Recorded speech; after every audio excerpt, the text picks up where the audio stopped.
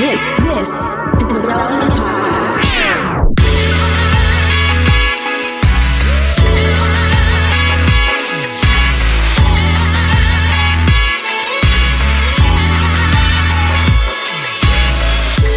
It's episode 990, and it's a Relevant Podcast here in Orlando, back with my normal microphone. Your host, Cameron Strang, and joining me from Loverland, Virginia, Jesse Carey. Hello. Dude, I'm sorry. The last two episodes, it was tough to listen to. My borrowed mic up there in Virginia Beach was like different than normal. Anyway, you know.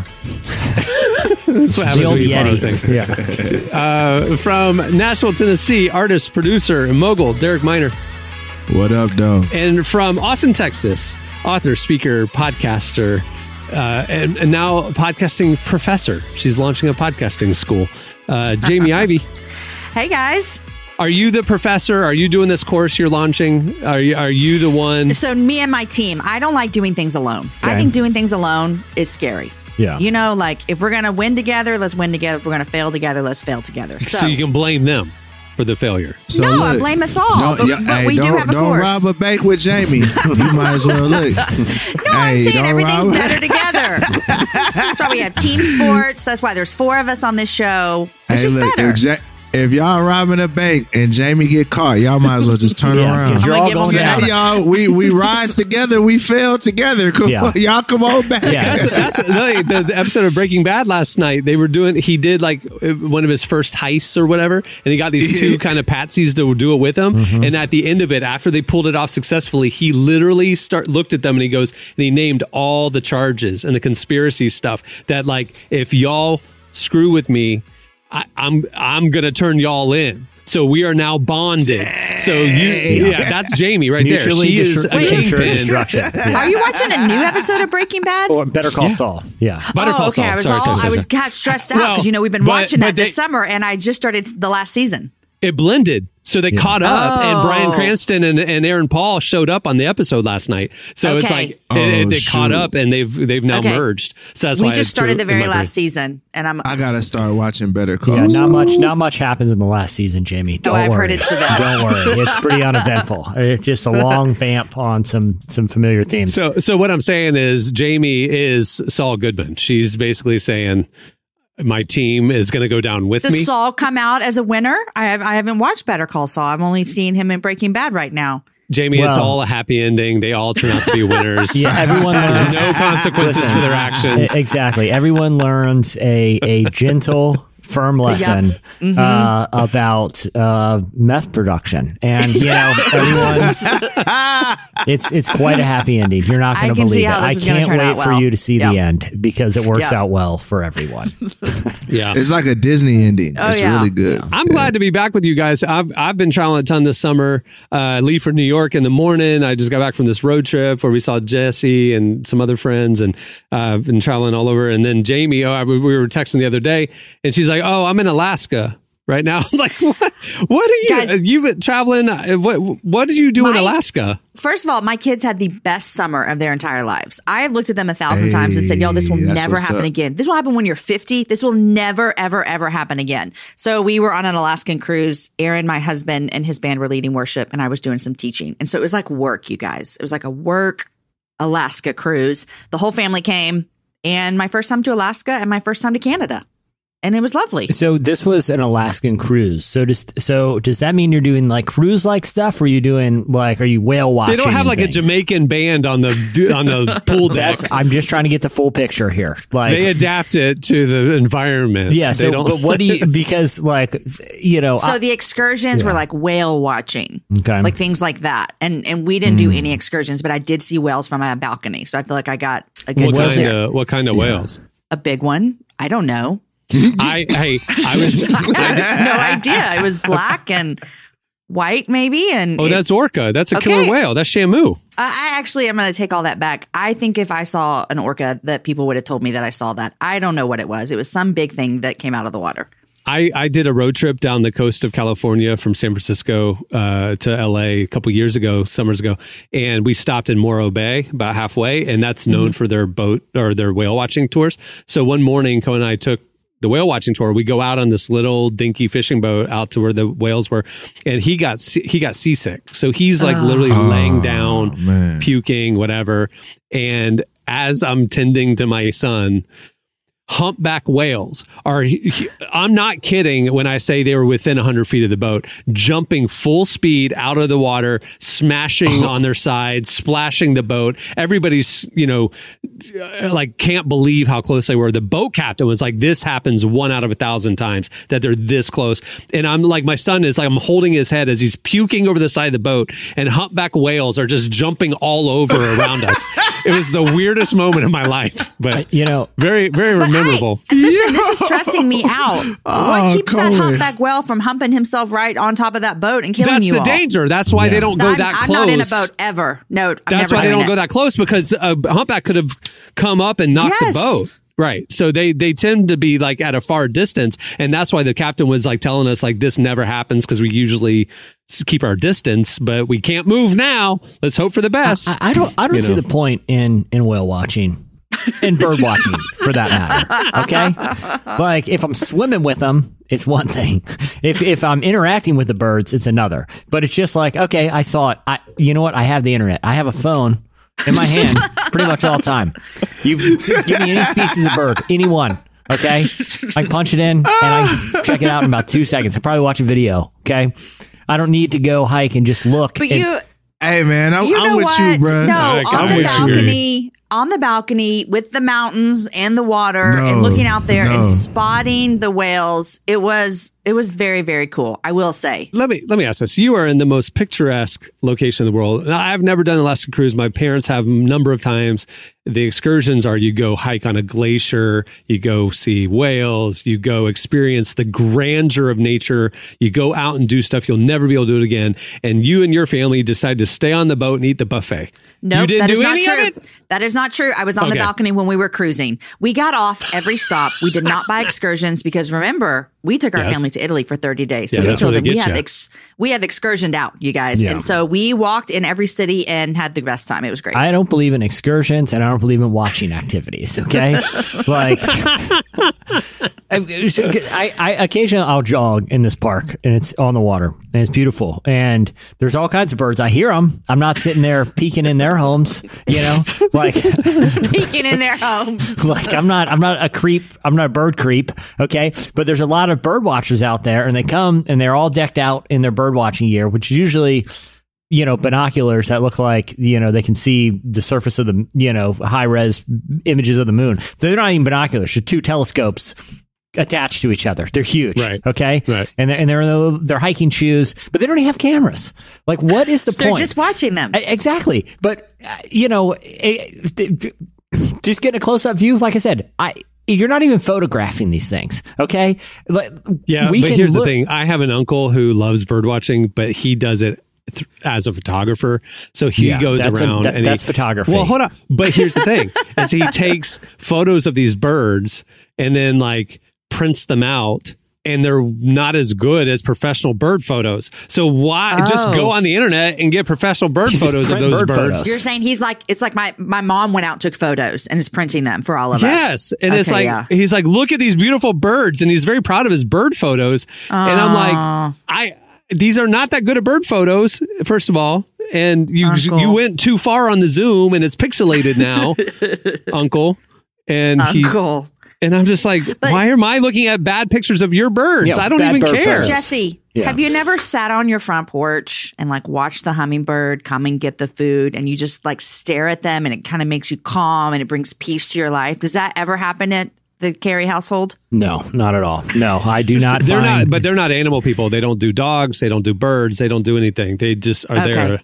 You're missing out in some parts of life. I just want you to know. Yeah, I guess it's like I said. I don't want birds peeking in my house. I just feel like I feel like the relationship we have with wild animals. I feel like I'm comfortable with the space that I have with them. They're doing their thing. I'm doing mine. I grew up in a home. I grew up like the back of our house was woods, and so I grew up in a home where my mom loved nature and she loved inviting nature to the home.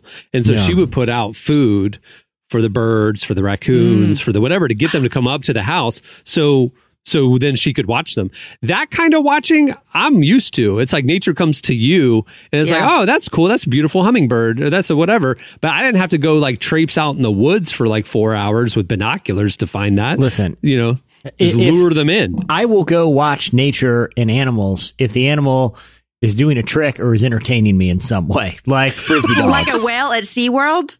I'm not speaking to the like morality a squirrel of it, that but can yes. water Have ski. you ever seen it? I know it's I know it's been canceled, and I understand why. And I've seen Blackfish, and I have empathy for these whales. But pre-Blackfish, I was at SeaWorld where they're still riding on those things and doing flips and sitting dancing. in that splash zone. Yeah, and basically doing a Jock Jams choreographed dance. It is pretty thrilling. Okay, that's what I'm saying. Like, I'll watch animals if the animals are trained to entertain me. Otherwise, I let them do their thing. They're hanging. I believe it. I don't need to watch them. Like I said, I got nature shows now have high res cameras that are right up in the habitat. Okay, I can see everything I need to see. If I'm going to go there, they better be doing something cool, like jumping through hoops or catching frisbees or wearing funny outfits or something. Yeah. Yeah. All right. Well, none of this has anything to do with the show that we have planned for you today. Coming up later, we talk to, I don't know, you might have heard of them, Ron Howard and Viggo Mortensen are joining us on the show. New film they're going to talk to us about. Very exciting. What is it called? Can you tell me? Yeah, it's called 13 Lives. It's his new film. Ron's the director, and Viggo Mortensen stars in it. So, a lot of people tell me that my husband looks like Ron Howard. I've never seen your husband without a ball cap on, so I can't attest to that. All right. Ron Howard, if you didn't, sometimes it's like, man, Ron Howard has to be like 300 years old. I mean, he was literally in the Andy Griffith Show. He was in Happy Days. Like, to me, those shows existed in like Arrested Development, ancient history. You know what I mean? Yeah. Like his career, and he seems like a pretty, reasonably young, sharp guy.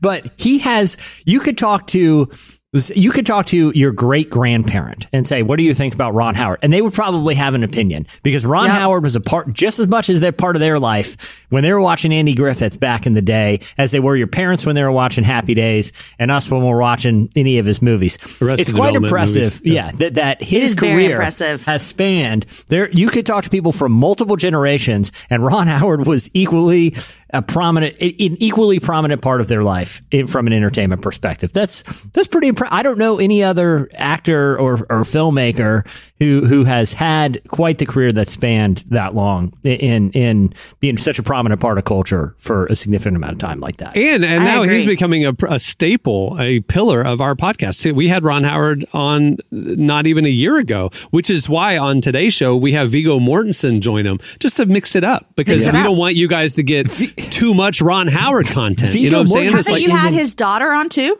Yeah, Bryce Howard is on. Yeah. Viggo Mortensen isn't even in the new 13 Lives movie. We just wanted to spice up the Ron Howard thing, and we just invited Viggo in. And Viggo wasn't even aware of the film. So And I'd like to add that Ron Howard has been married since 1975, and that's also rare. So looky there. Good for him. Him and Mrs. Howard. All right, there you go. So that's coming up later. We also have your feedback at the end of the show. But stay tuned right now. Our Parisian correspondent, Tyler, joins us for Relevant Buzz.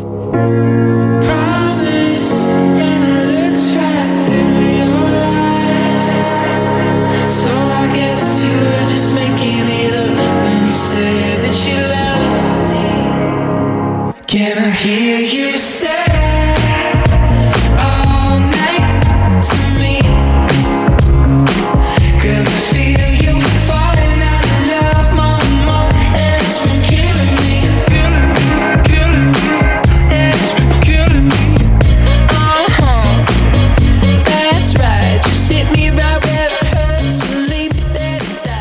You're listening to Coin. The song is Killing Me.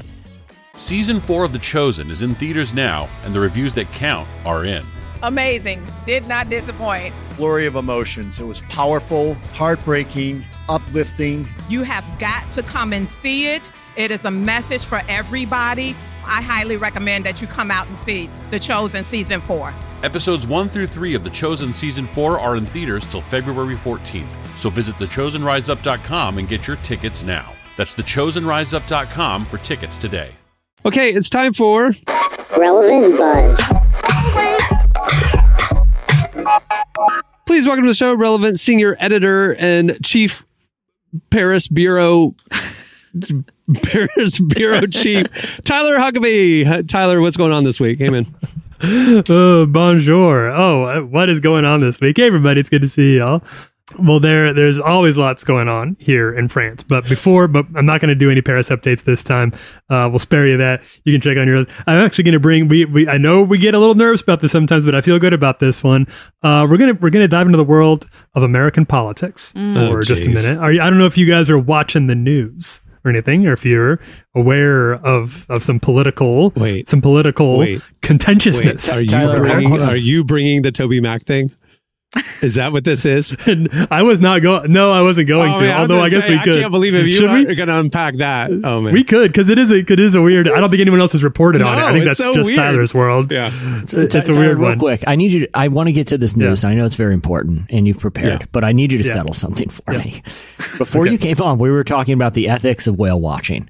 For me, whales are intelligent creatures. Ethics or just not the fun? Ethics. The interest level. No. I feel like I consider Tyler a very ethical person. Thank you. And to me, whale watching at its core is just rude. Okay, like staring at someone or just like the whales have no say in it. We're just watching them. We're just staring at them. That's the whole thing. They're smart. They're social creatures. Yeah.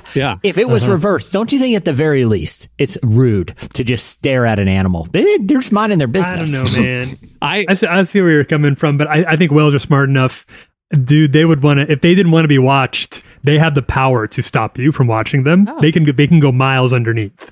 Yeah, they can capsize your boat. They can end you from watching them. Yeah, birds are different. Well, I've seen them. There's that Hitchcock movie where they're they finally had it up to here. Watchers, they're like whale watchers, bird watchers. It's just rude. That's all. That's all I'm going to say. Anyway, if birds don't want to be watched, they can just go somewhere else. Be like, I'm gonna no, because people are walking around, peeping around their nests with gigantic binoculars. It's very rude and very creepy. No other species. Maybe that's what the whales are saying. Maybe the whales are like, please stop. Right next to my desk right here, I have a big old fish tank, and there are two fish in particular that just sit there and stare at me all day. They watch me like I watch whales. You know? It's very unsettling. Literally, they just zoom in and they just they don't swim around and do other fishy things. They just sit there and watch me. That's all we're doing with whales. It's just a bunch of people peeking over the boat, just staring right at them. I feel like I need to do something interesting or wave my arms around to give them some visual interest. You know what I'm saying? At least a whale, cheer for them or something. At least a whale will jump out of the water every once in a while and flip the tail up. What am I listening to? That's pretty much the extent of the whale's move. He can blow out of the blowhole or fling the tail up. Or kill you. Yeah, he's got 3 moves. 3 moves. Yeah, I'll take the first 2. I wasn't going to bring the Toby Mac news, Cameron. But if you think it would be interesting to our listeners and to the people on it's an interesting. It is a visual thing, and I'm not prepared for it. I need to collect my data. So the summary is what going on with Toby Mac? Do y'all remember in the racial unrest of 2020 in St. Louis in particular, there was this iconic photo of a rich white couple standing in their driveway with guns as protesters walked by their neighborhood. Do you remember that couple? Yes. That man ran for office in this election last week, right? Ran for office. And here's how he promoted himself. There is a Missouri State Fair. And so he had a little speaking slot at the state fair. So he decided to do an online brochure of his picture next to Yin Yang Twins and other performers, and it'd be Vanilla Ice. So Yin Yang Twins and Vanilla Ice. Come see Vanilla Ice and this guy at the state fair, and Vanilla Ice got enraged and made him take it down. So then he replaced his Vanilla Ice because Vanilla Ice was going to be there anyway. It was going to be there he was slotted. So he put out these ad and was like, we're both here, kind of hoping, but people would be like, "Oh, they're probably together." Yeah. I go see. So then, Vanilla Ice said, "Take it down." He took it down and replaced it with another performer at the state fair, Toby Mac. So he put a big brochure out of Toby Mac and this dude. Toby Mac told him to take it down. So then he took it down. And then the election happened a couple days ago. And Tyler, what percentage of the vote did the guy get? Unfortunately, Mr. McCloskey got 3% of the vote and will not be representing will not be representing Missouri, the good people of Missouri. What a good run he had. In Washington, D.C. Good for y'all, Missouri. Hey, because I'd have been worried. I thought it was going to be like 49 or 48. Tyler's giving us live updates in the staff chat of like, oh, he put up another brosure. And oh my gosh. I feel like a red flag is that your primary campaign event's at the state fair. Like right then. It's like, okay, right after the cow auction, before Toby Mac takes the stage, you get a 1 minute slot. Yeah. Oh man. Yeah. So that was not going to be my slice. That was something that I was keeping an eye on. It's on my beat. I started seeing people like get kind of mad at Toby Mac late at night. I was like, what? Why would it, like, you don't need to cancel Toby Mac. Toby Mac's like, let that man be retired in Nashville. Exactly. He's fine. And then I realized what was going on, and that turned into the story. Anyway, so that can be story one. That can be story one. The second story, I suppose, or the other story here is are you guys, how do you feel, generally speaking, about the two-party system? Are you a person who would be like, if a third party made some waves in the U.S., you'd be like, yes, I need a third. I feel like my interests are not represented by either of the two political parties. I'm with that. I would like a third party. Right. Yeah, 1,000%. The problem is, or fourth or fifth. You know, I just remember the Ron Paul eras and the Green Party and different things were just like taking votes away from, you know, it's just like it splits. And then the wrong guy gets and we've talked about this before, but you know, our style of democracy is zero sum game. Like there is a winner and there is a loser. Until there's like ranked choice voting, where actually it rewards centricism, you know, and not being too extreme on either side. I do think a third party is either doomed or it won't offer a third solution. It will supplant it. Like the best case scenario for it, it'll just take the place of one of two parties. I don't know with our current democratic style that a third party will really work, but I think you know. But having more options, yes, please. Yeah. You know, but in reality, it feels like kind of a throwaway thing. Yeah. Right. Hard not to be cynical about third parties' options right now. So all that to say, there is another one that's going to make a play for your vote in the upcoming election here. Now, this is called the Forward Party, and it is a centrist party. So if you're somebody who thinks Republicans are a little too far right, Democrats are a little too far left, I want something kind of in the middle, then this is the party that wants to get your vote. Now, it does have a little bit of muscle behind it. Former Democratic presidential candidate Andrew Yang is going to be the first chair of this party. He'll be joined by former Republican governor of New Jersey, Christine Todd Whitman, and they're going to be launching later this fall in Houston. So they don't really have, it's still very vague. They don't have, like, they haven't put together a policy plan yet, other than we plan to kind of be in the middle of things. We're going to try to, you know, we feel that both parties are getting a little too extreme.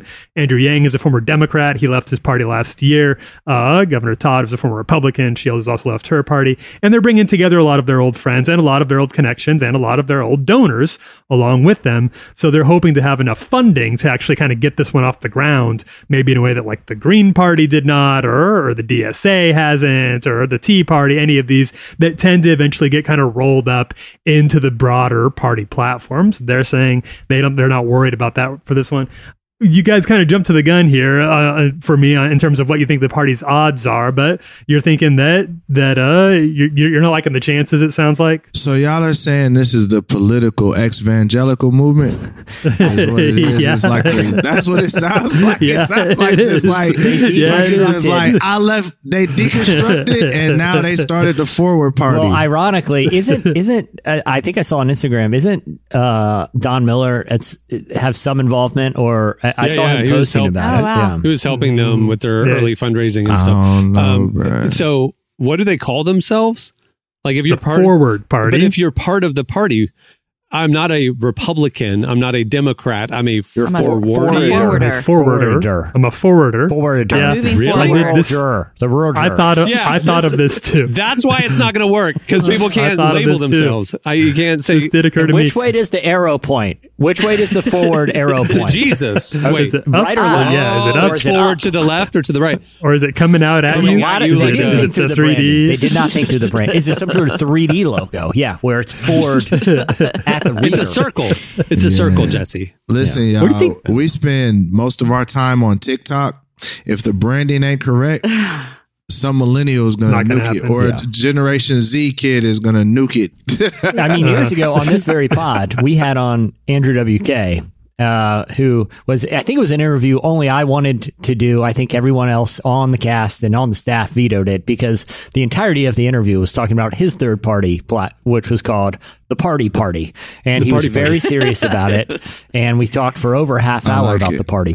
If y'all remember late 90s, hard rock, Andrew WK had this one hit. It was about party. And so then he later started The Party. Jesse thought it was hilarious. We thought it was hilarious. Let's bring him on. Ironically, thinking he was in on the joke. And he came on to the interview with Jesse. It was dead serious about the party being a real party. And we were like, oh, we thought this was going to be a funny bit. And it wasn't. It was even better. It was even better. Did you air it? Yeah. Oh, yeah. We aired it. I support the party. That's Jesse's whole thing. Heck yeah, we did. Awkward. This is amazing. It's one of my favorite It was the same interviews. era. Hold on, I need to show you something that a fan sent in one time. Hold on. The party. You got the what? I'm not a Republican. I'm not a Democrat. I'm a party person. I'm a Party animal. I'm a party animal. Party animal. you have donkeys, you have elephants, and party animals. Yeah. And it's just animal from Muppet Babies, like the I forget what election cycle it was. It was our Winter Park office. I just remember that. It's probably 2012. Okay. We were advocating for the need for a third party as well. Tyler was on the podcast, and we ended up, I don't know how Jesse got us here, and then a listener sent this in. I'm about to show you. The dance party. Oh, that's dance right. Party. Oh, the my dance gosh. party. Yeah, that's right. All that to say, Andrew Yang, Don Miller, this has been tried numerous times. Wait a second. Why do you have this 10-year-old shirt? Is it hanging up in I have a whole bookshelf somewhere? of podcast jokes that people have sent in over the years. Oh my gosh, and so I love it. This is on the shelf. But Knowing we flirted with the dance party, we've had the party. There's been the Green Party, and now we have the Forward Party. Tyler, has there been any inclination of what kind of voters they're trying to court to push the forward? Just they cited the study that came out from Reuters, I believe, last year, that 2/3 of Americans want a different party. They're not satisfied with the two-party system. So that's a lot of people out there. So they're right that those people exist. Now, the question they don't have an answer for is, A, do those people want a party that's in the middle, or are they like, Republicans are too moderate, I need a party that's going to go, all the way for me, or Democrats are too soft, I need a party that's going to go all the way left. We don't know. We just know they want another option on the ballot, which is fine. Most countries, most democratic countries have more than two parties for their voters to choose from. America's sort of unique in this respect. Generally, there's like 5 or 6. But having one more party that's working against just mountains of infrastructure, generations of money, and organization across all 50 states, I don't know, man. I'm pulling for it. It reminds me of and it's not that. Yeah, I think diversity of thought is good, right? Like, so I think more options and the ability to engage at a higher level. But I remember a headline that The Onion ran back in 2016, because if there was ever a time that a legitimate third party candidate could emerge, it was when you had two of the most polarized. That was the year that Trump was running against Hillary Clinton. Yeah. People in their own parties did not like either of those candidates. Right. And there was a third party that was actually, getting votes, and it was Gary Johnson of the Libertarian Party at the time. Right. And he was doing so terrible on basic questions. You guys may remember he was asked, this was during the Syrian civil war, hey, what are your thoughts about what's happening in Aleppo? There was these mass atrocities. And he was, and his response was, now, what is Aleppo? Like, it was, but anyway, The Onion ran this great headline. They said, look, I wish I was better at this also. But the body copy of it, so like, even to this day, encapsulates why I don't think a third party will work, even though I think it's admirable. Can I read just a brief bit of this Onion article? The 2016 president, and it's written as if it was a column from Gary Johnson in the middle of the campaign. The 2016 presidential race is unlike any we've ever seen before. Americans are as fed up as they've ever been with the establishment politics. The nation is confronted with two of the least popular major party nominees in modern history, and people everywhere seem hungry for a change at the status quo.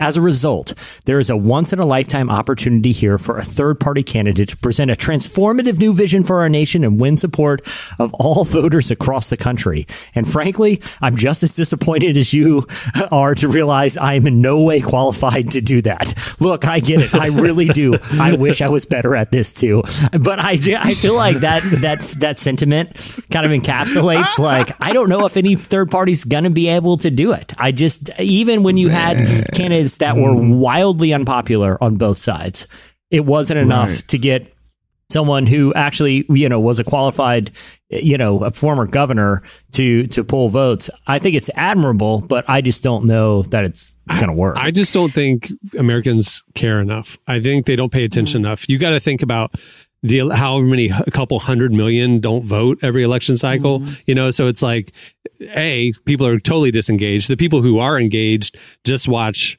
Fox News or CNN. And it's like, I just don't think people are involved and understand the nuances enough to get, they just kind of go, they read the headline. That's it. So like, I'm going to go with the conservative guy or the pro-choice guy or whatever, that's it. That's all they know. And they just don't pay enough attention to the issues, so. And I think it feels scary for some people too. They're like, I feel comfortable voting the way I've always voted. This is how my parents voted. This is how I'm going to vote. I can trust that it's going to line up with 7 out of 10 of my things. And so then finding this middle party feels scary, I feel like, to some people. Yeah. That's true. Anyway, all right, what else you got, Tyler? Well, this is kind of interesting. If I were to, we'll just do a show of hands around here. And if you were to guess in America, would you guess that more men or more women tend to be religious? And since we're talking America, Christian and religious kind of go hand in hand. But would you say it's generally more of a man thing or more of a woman thing? Well, just look at a church congregation. It's all middle-aged women. I mean, it's like... my vote would be women. I mean, I would guess women too, but I thought I read something recently that there was a switch. Well, somebody's paying attention to relevantmagazine.com. Somebody's reading, somebody stays on because that is correct, actually. But I don't know why. I would love to know why. We'll get into it, and we actually don't have a lot of data on the whys yet, but this is true. Now, for many, many years, it has been true that women have been the predominantly religious group in the country.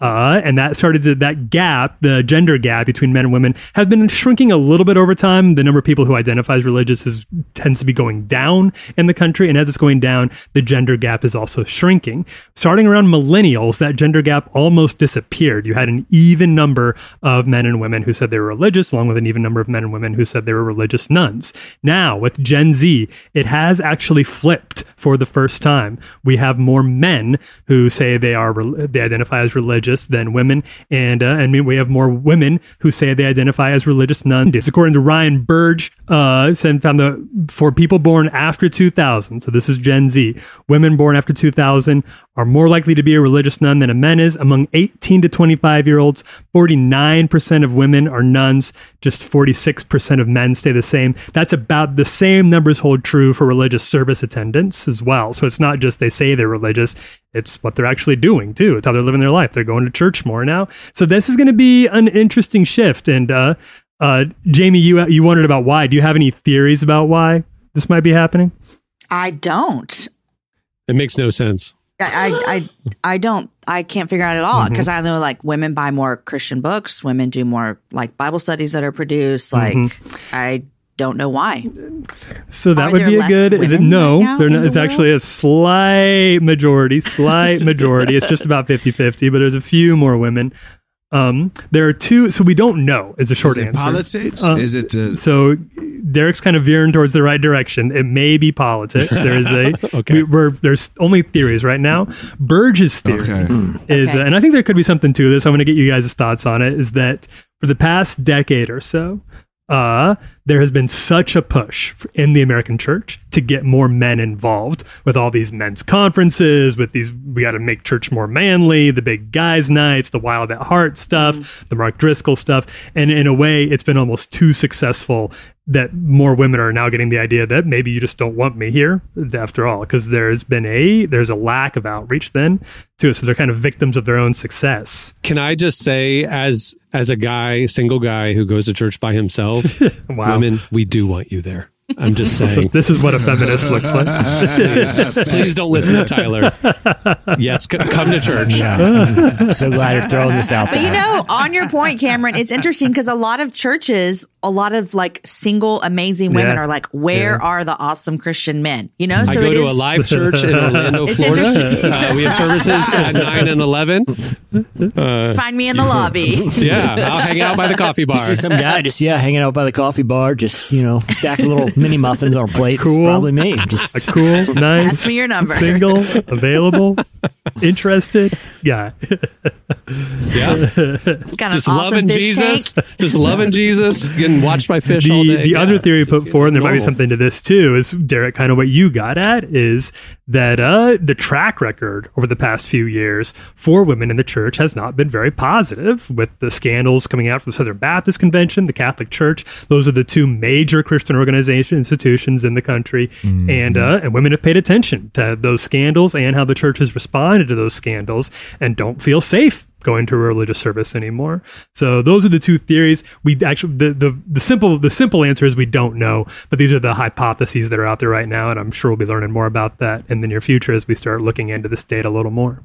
So interesting. I really, that's very surprising to me. Just looking at a typical congregation, it just seems to be 2/3 female, Anyway, all right. Well, there's a lot more where that came from. Check out relevantmagazine.com every day when you're browsing the internet, and follow us on the socials for the latest. Thanks, Tyler. Thanks, everybody. Au revoir. Au revoir. Stay tuned. Up next, Ron Howard and Viggo Mortensen join us.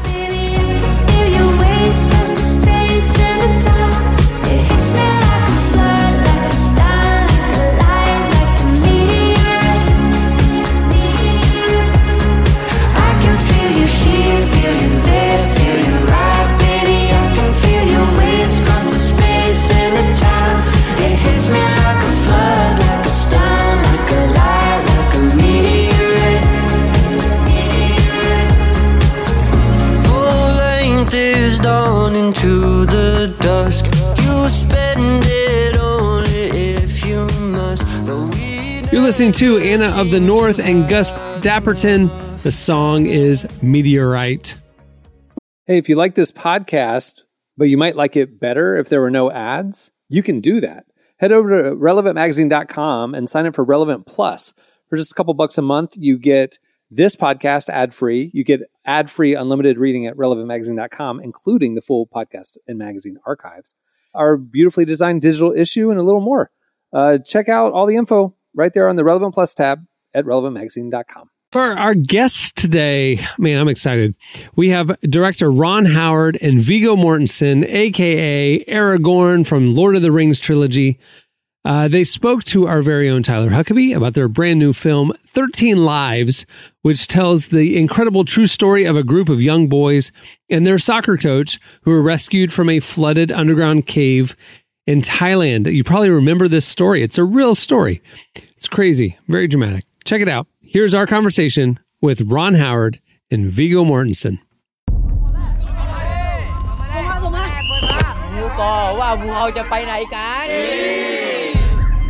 Hey Rick, you following what's happening in Thailand? Some kids stuck in a cave. We're on the list of rescue divers. It's just a tourist cave. It looks easy, but when it's flooded, it's impassable.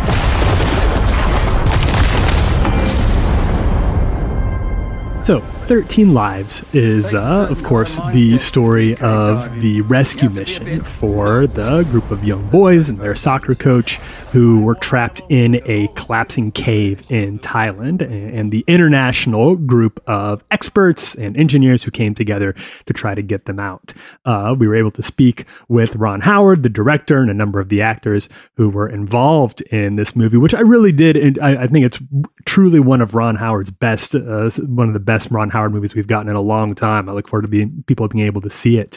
And this first clip that we got from this conversation is Ron Howard talking about the points of this story, of a very complicated story that he felt were really, really important to communicate to people, how you narrow down which parts of the story you want to tell. And here's what he had to say. Well, it really was almost entirely built around the key turning points and the sort of critical challenges and the way that they were met. There's a scene in Apollo 13 that people like to reference, and it shows up on clips to this day, and it's where they throw all of this junk on the table, and they say, this is what they have for us to, fix their oxygen system. This is all they have on board to work with. We're going to have to figure it out. And they do. That's based on a real event. But when I read this script, not only were there many surprises in terms of the wide variety of heroic, selfless acts that were demonstrated that I didn't know about, in addition to, of course, the heroism and the remarkable feat that the divers achieved.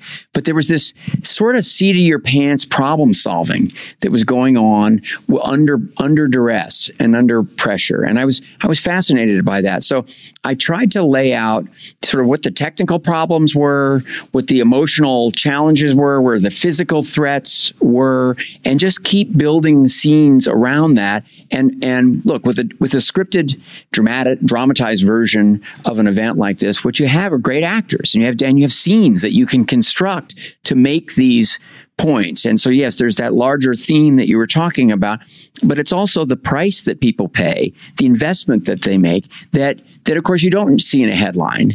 But if you're an audience member, it can make the film very, relatable, create sympathy, create suspense, and it just reminds us. And look, this is what the real heroes did for us. It creates a kind of an object lesson in what is possible. But of course, they're people. They're people making decisions. And in this case, a lot of courageous people and volunteers. When you see this movie, which I hope you do, you'll see that a lot of it is not in English. A lot of it is in different languages, including predominantly Thai, of course, since that's where most of the story takes place. And that was actually a very deliberate decision. There's in a lot of movies, you might see like the actors who are Thai speaking in kind of Thai accents or something like that instead. But this movie is all very true to the languages and use of subtitles. That's something that probably wouldn't have happened a few years ago. And here's Ron Howard explaining why they chose to do it that way. Well, audiences are more and more sophisticated all the time, thanks in large part to streaming, but also it's just the evolution of it. I've seen it my entire career. Audiences are becoming more discerning, they're smarter, and this is an expectation now. I don't think people want things to be sort of homogenized and simplified. I think, in fact, a story like this, they want what's granular and they want it to feel authentic and true. So I never blinked about that. And fortunately, studio executives were very, very supportive. But, it was a screenwriter writing a script in English. It's a director who doesn't speak Thai. And so that's where somebody like Raymond, as one of our producers, who's also a writer, could come in and work with this translation and help me deputize the cast and say, don't let us make mistakes here. Don't, yes, you're professionals and you're doing your job, but part of your job here is to make this play as if it was a Thai movie. And your scenes and the details of it are so vitally important to me in that way. And everyone rose to the occasion and brought a lot of detail, not just changing the dialogue, but ideas for moments within the scenes and attitudes that just enriched it. And I think, we all of us foreigners working on the film really appreciated it. Hello? Hey, they're here. How many of you? 13. 13? They're all alive. Can we go out now? ผมยืนยันได้นะครับว่าเด็กๆต้องออกมาได้อย่าง So in this movie, and this was a really cool part of the conversation, something that I was not aware of, but when in 13 Lives, when you see some of the very tense and very complex diving scenes taking place in these caves, that is the real actors. That is Colin Farrell and Viggo Mortensen and others who are actually in these diving suits. That was not apparently originally part of the plan. They were going to hire stuntmen to do this, but according to Viggo and to Ron in this conversation we're about to share, this was something that the actors really almost insisted that they do to preserve the authenticity of the movie. Ron is a remarkable storyteller. And the way he did this movie, it's like a giant independent film. You talked about the subtitling, that there's actually the Thai actors are speaking Thai. I mean, this is a movie that was made 20, 30 years ago, or by another kind of director. All the Thai characters would be speaking English, and it would be mainly about the Westerners and some heroic thing. This was not that. And it wasn't a special effects movie. We were underwater. We were really doing these things. And once they realized we could do it, and Rick said to Ron, no, I think these guys have learned enough that they can really do this. We could, we'll supervise all the time and be careful, but they can safely do it, which allowed Ron to see us up close under there. It's not like they took our heads and put them on stuntmen. I just have to jump in here because to give you a sense of Viggo's focus, Colin as well, and everyone, it wasn't quite like that where I said, I guess you guys can do all the diving. Viggo, there's like practically an intervention. Viggo came in and said, this is so much a part of our character, and now that we understand it and talk with Rick, but I think he'll see that we can do it safely, which Rick confirmed, and so did our stunt coordinator. Please schedule it so we do all the diving. Well, that's a totally preposterous idea for a production as complicated as this one. And we had money, but not that much money. And I've said, Viggo, Colin, I appreciate what you're saying, but I don't know if I can do that. And they literally said, whatever it takes for us, we will forego overtime. We will forget about our turnaround. Sorry, SAG, Screen Actors Guild, but we'll go in on Saturdays and Sundays, and they did it. And they worked so hard because at that point they said this is a part of our character, and cave diving is so specific, and we've learned, and we got to do it. So that allowed me, the director, to create these kind of long lingering shots that would resolve on their faces, and you would recognize that in these tight spots, twisting, turning, moving their tanks, reaching up, pulling themselves along the rocks, that's them. And they did it. They did every bit of it. Everybody did. And finally here, I found this quite poignant towards the end of the conversation. Viggo Mortensen opened up about not just what he found sort of unique about this shooting experience, but also unique about the real life story they're telling and what made it so different and so compelling to all of us who watched it when it was actually happening, and to what made it such an unusual story to tell now. And I won't put any words in his mouth. You can hear him explain it here. As far as the actors, one thing that's great about this movie is that everybody in it, just like in the real story that we're referencing, is a supporting actor. There are no lead actors in this movie or in this story. It's great nowadays. I mean, when so many of the so-called leaders in this country and in countries around the world exhibit a kind of, not all of them, but many of them, selfish, greedy, dishonest behavior as something to have as an example. It's wonderful that you have a recent event that exemplifies selfless collaboration for the common good. Nobody was doing this, neither Rick nor any of the others. None of the Thai people were doing this because they were going to get rich, because they were going to gain new territory, because they were going to get political power. People did it because it was the right thing to do. And it does show like the best of us that humans are capable of doing amazing things together. And we sometimes forget that. And we even sort of get fascinated by people who behave really badly and selfishly. It's like, wow, that's cool. Look how they got that done. They've got power, and maybe I should vote for that person. And it's like, no, maybe not. Maybe these people, most of whom are pretty much none of them were known people, famous people, they got together and did something amazing for all the right reasons, and we can do that more. Man's already died. We'll do nothing. We'll be bringing him out dead for sure. So you are expecting casualties? Yes, I expect casualties. That was Ron Howard and Viggo Mortensen. Make sure to check out their new film, 13 Lives. Stay tuned. Up next, it's your feedback. Brooklyn's dead and Kingston's booming. That's a real nice snake. Can I make a step sooner? You moved upstate, so typically now I'll send you an image if you would just calm down. Traders with loans, they run this show, so you sold off your condo. You're listening to U.S. Girls. The song is So Typically Now. Okay, it's time for your feedback. Last week, we got talking about creative and cheap ways to have fun. I actually don't remember why we were talking about that. Do you? Summer? Was it summer break? We were on a road trip. Maybe it was something like that. I don't know. Probably something. Anyway, we hit you up, or you hit us up at Relevant Podcast on Twitter and told us some of your creative and cheap ways to have fun this summer. Here's some of our favorites. Well, looky what JD Faith Journey said. Bird watching. I saw that. Bird watching.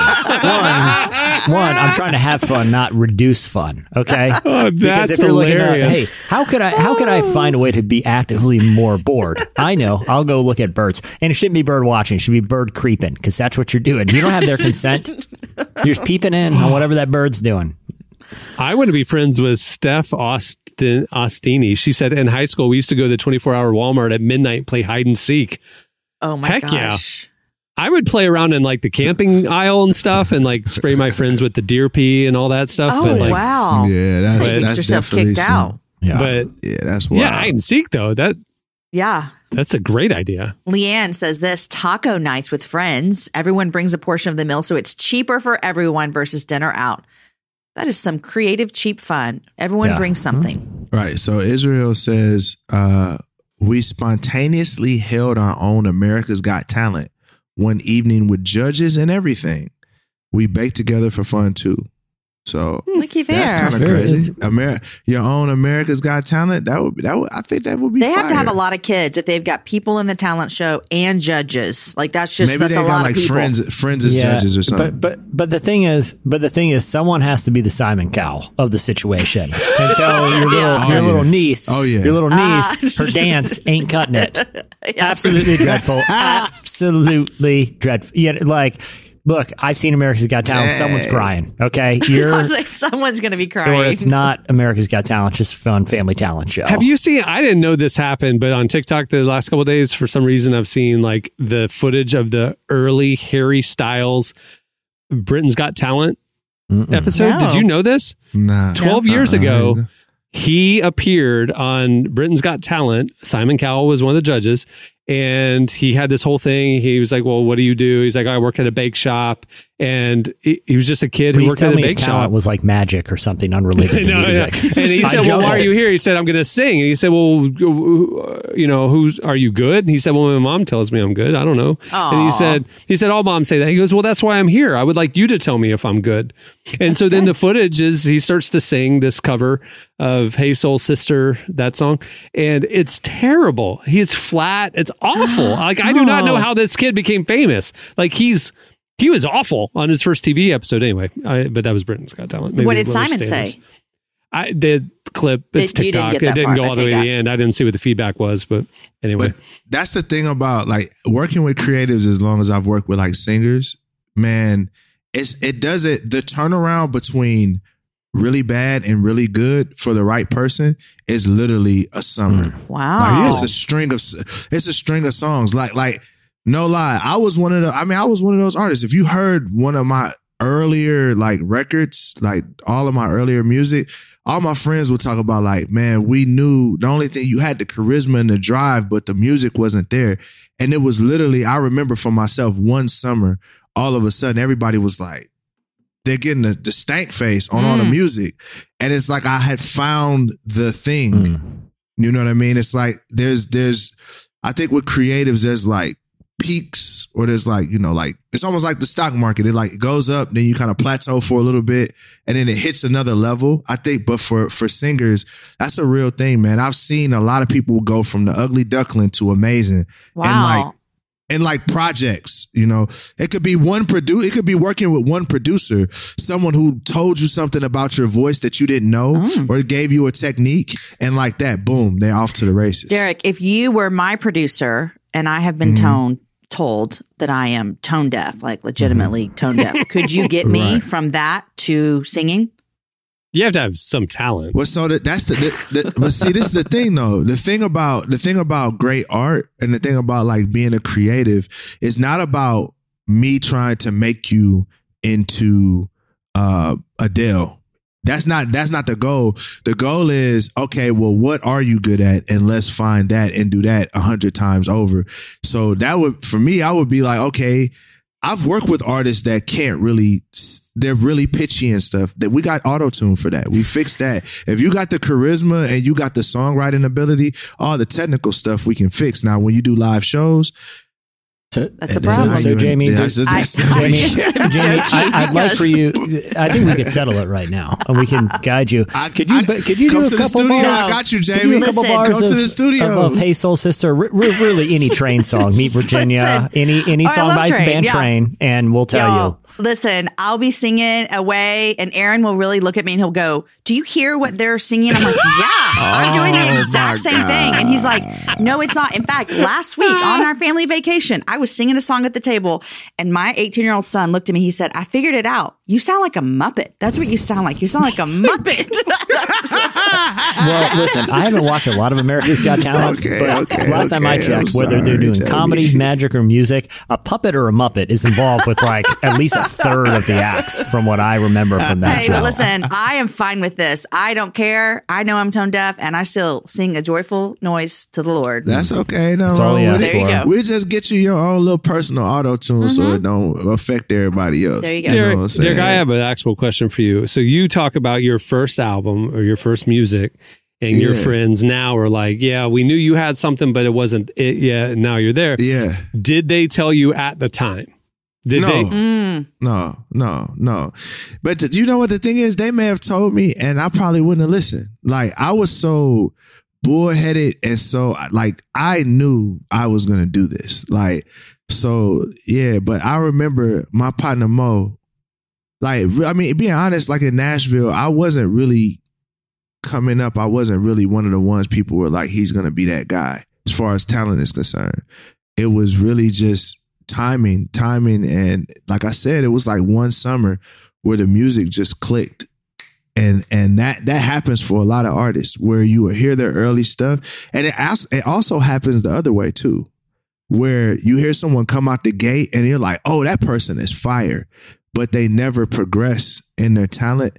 And then it gets stale and it gets old and it doesn't grow. You know, it's really like any other, being an artist is like any other craft. Like you have to work at it, you have to develop it, and you have to have the right people to help you develop it. And if you take someone that's a really good producer and you put an artist in the room with that producer, they're going to leave different. It's interesting. I remember listening to interviews with Jack White one time, and the interviewer was like, oh, you should sing the national anthem at like a ball game or something. And he was like, no, I can never do that because I'm not a singer. I'm a vocalist. And basically he knew for him the difference in the range of what he could do and couldn't do. And that allowed him to focus on a certain style that worked without veering outside of it, you know?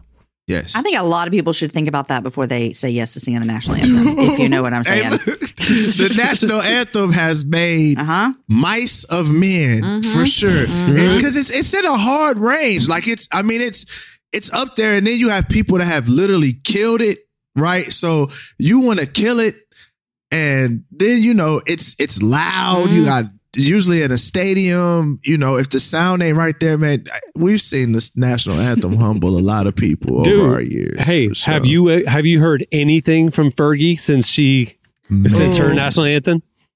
Man, just the remix. It killed her career. It killed her career. She's done. It was rough. Yeah.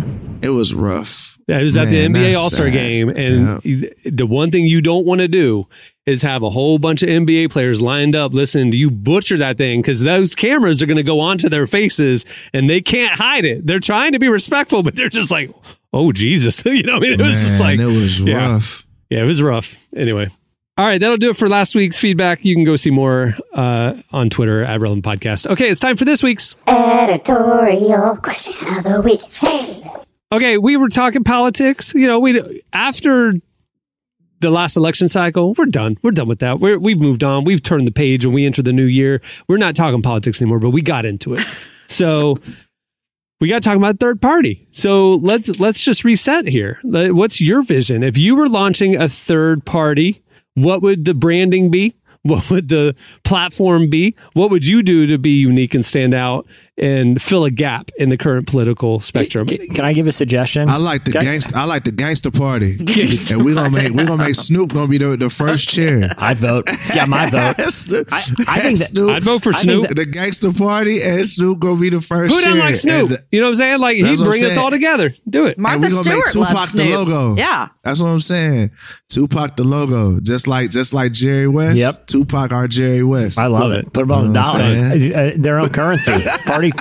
Party bucks. I think the problem is I think it's all about a mindset, right? Like, people get bummed out by politics. Let's just make it a little bit, just inject a little optimism with the birthday party, because everyone loves a birthday. Birthday's everyone's favorite day. And then Washington DC, Party City. Okay. The birthday party at Party City. We're rebranding. It's a mindset thing, guys, because everyone's like, oh, Party City, that's kind of cool. But Washington, oh, that's so boring. That's the kind of thinking that's going to bring us. This is what we want. Think out of the box, people. Mm-hmm. So the Party City locations in your town would be like embassies or like exactly campaign headquarters. Yeah, exactly. And you'd come in there, just be a great time. It's like your birthday every day, That's our slogan. Your birthday every day. The birthday party. I already have swag for my party, the dance party. I have a logo that a listener made 10 years ago. Party. I think all these parties can work together. Here's this, Jesse. The birthday party where you can have your cake and eat it too. There it is. Boom. Done. You're our first candidate, Jamie. Peace and prosperity. We got Snoop. I believe that the gangster party would be the one that's going to work. I could see these parties, working together. Coming across the aisle, the gangster party and the birthday party coming together to heal this nation. Hey, that's a party I'd go to. Yeah, me too. All right, hit us up on Twitter. Hit us up on Twitter at Relevant Podcast, and follow Relevant on IG. We'll post it there as well. You can answer in the stories. Well, before we wrap things up, I want to thank Ron Howard and Viggo Mortensen for joining us today. What a dynamic duo. That's crazy. Make sure to catch 13 Lives. It is out today on Amazon Prime. You can watch it right now. You listen to this podcast, go flip on your TV, watch the movie. Also, hey, while you're doing stuff online or going to Amazon Prime, be sure to check out relevantmagazine.com. Head over to our site and check out all of our great daily content. And while you're there, make sure to check out our summer digital magazine that features the likes of Naomi Rain from Mav City Music, John Favreau, Rainn Wilson, James Vincent McMorrow, so much more. It's just packed. Go check it out. It's available for free thanks to our sponsor, World Vision. They're the presenting sponsor of our summer issue. Don't miss that. Also, if you're a Relevant Plus subscriber, you get the enhanced digital edition ad-free. It's available in your dashboard. Don't miss it. Go get it. It's beautifully designed for tablets and desktop and all your devices. Don't miss that. Also, if you haven't signed up for Relevant Plus, it's the best way to experience our content.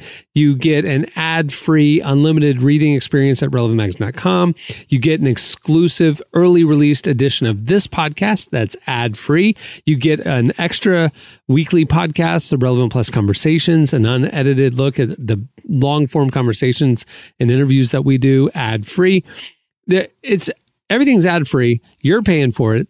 Plans start as low as $250 a month. It's a great deal. Go check it out. Relevant Plus. It's all the information is right there at relevantmagazine.com. Also, make sure to swing by relevantstore.com and check out all of our merch or podcast fan gear and all this other stuff. There's some good deals going on right now at relevantstore.com. Okay, on that note, I'll wrap things up. I'm Cameron Strang. I'm Jesse Carey. I'm Jamie Ivey. I'm Derek Miner. We'll see you next time. Have a good week, everyone.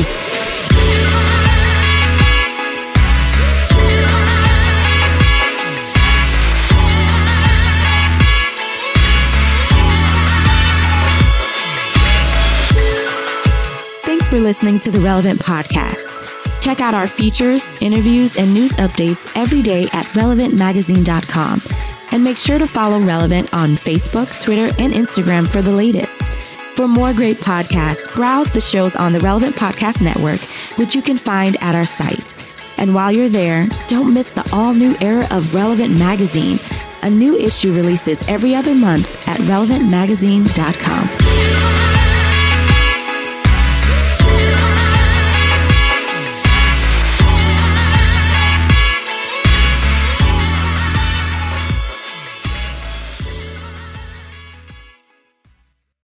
Your forwarder. The rural juror. Relevant Podcast Network.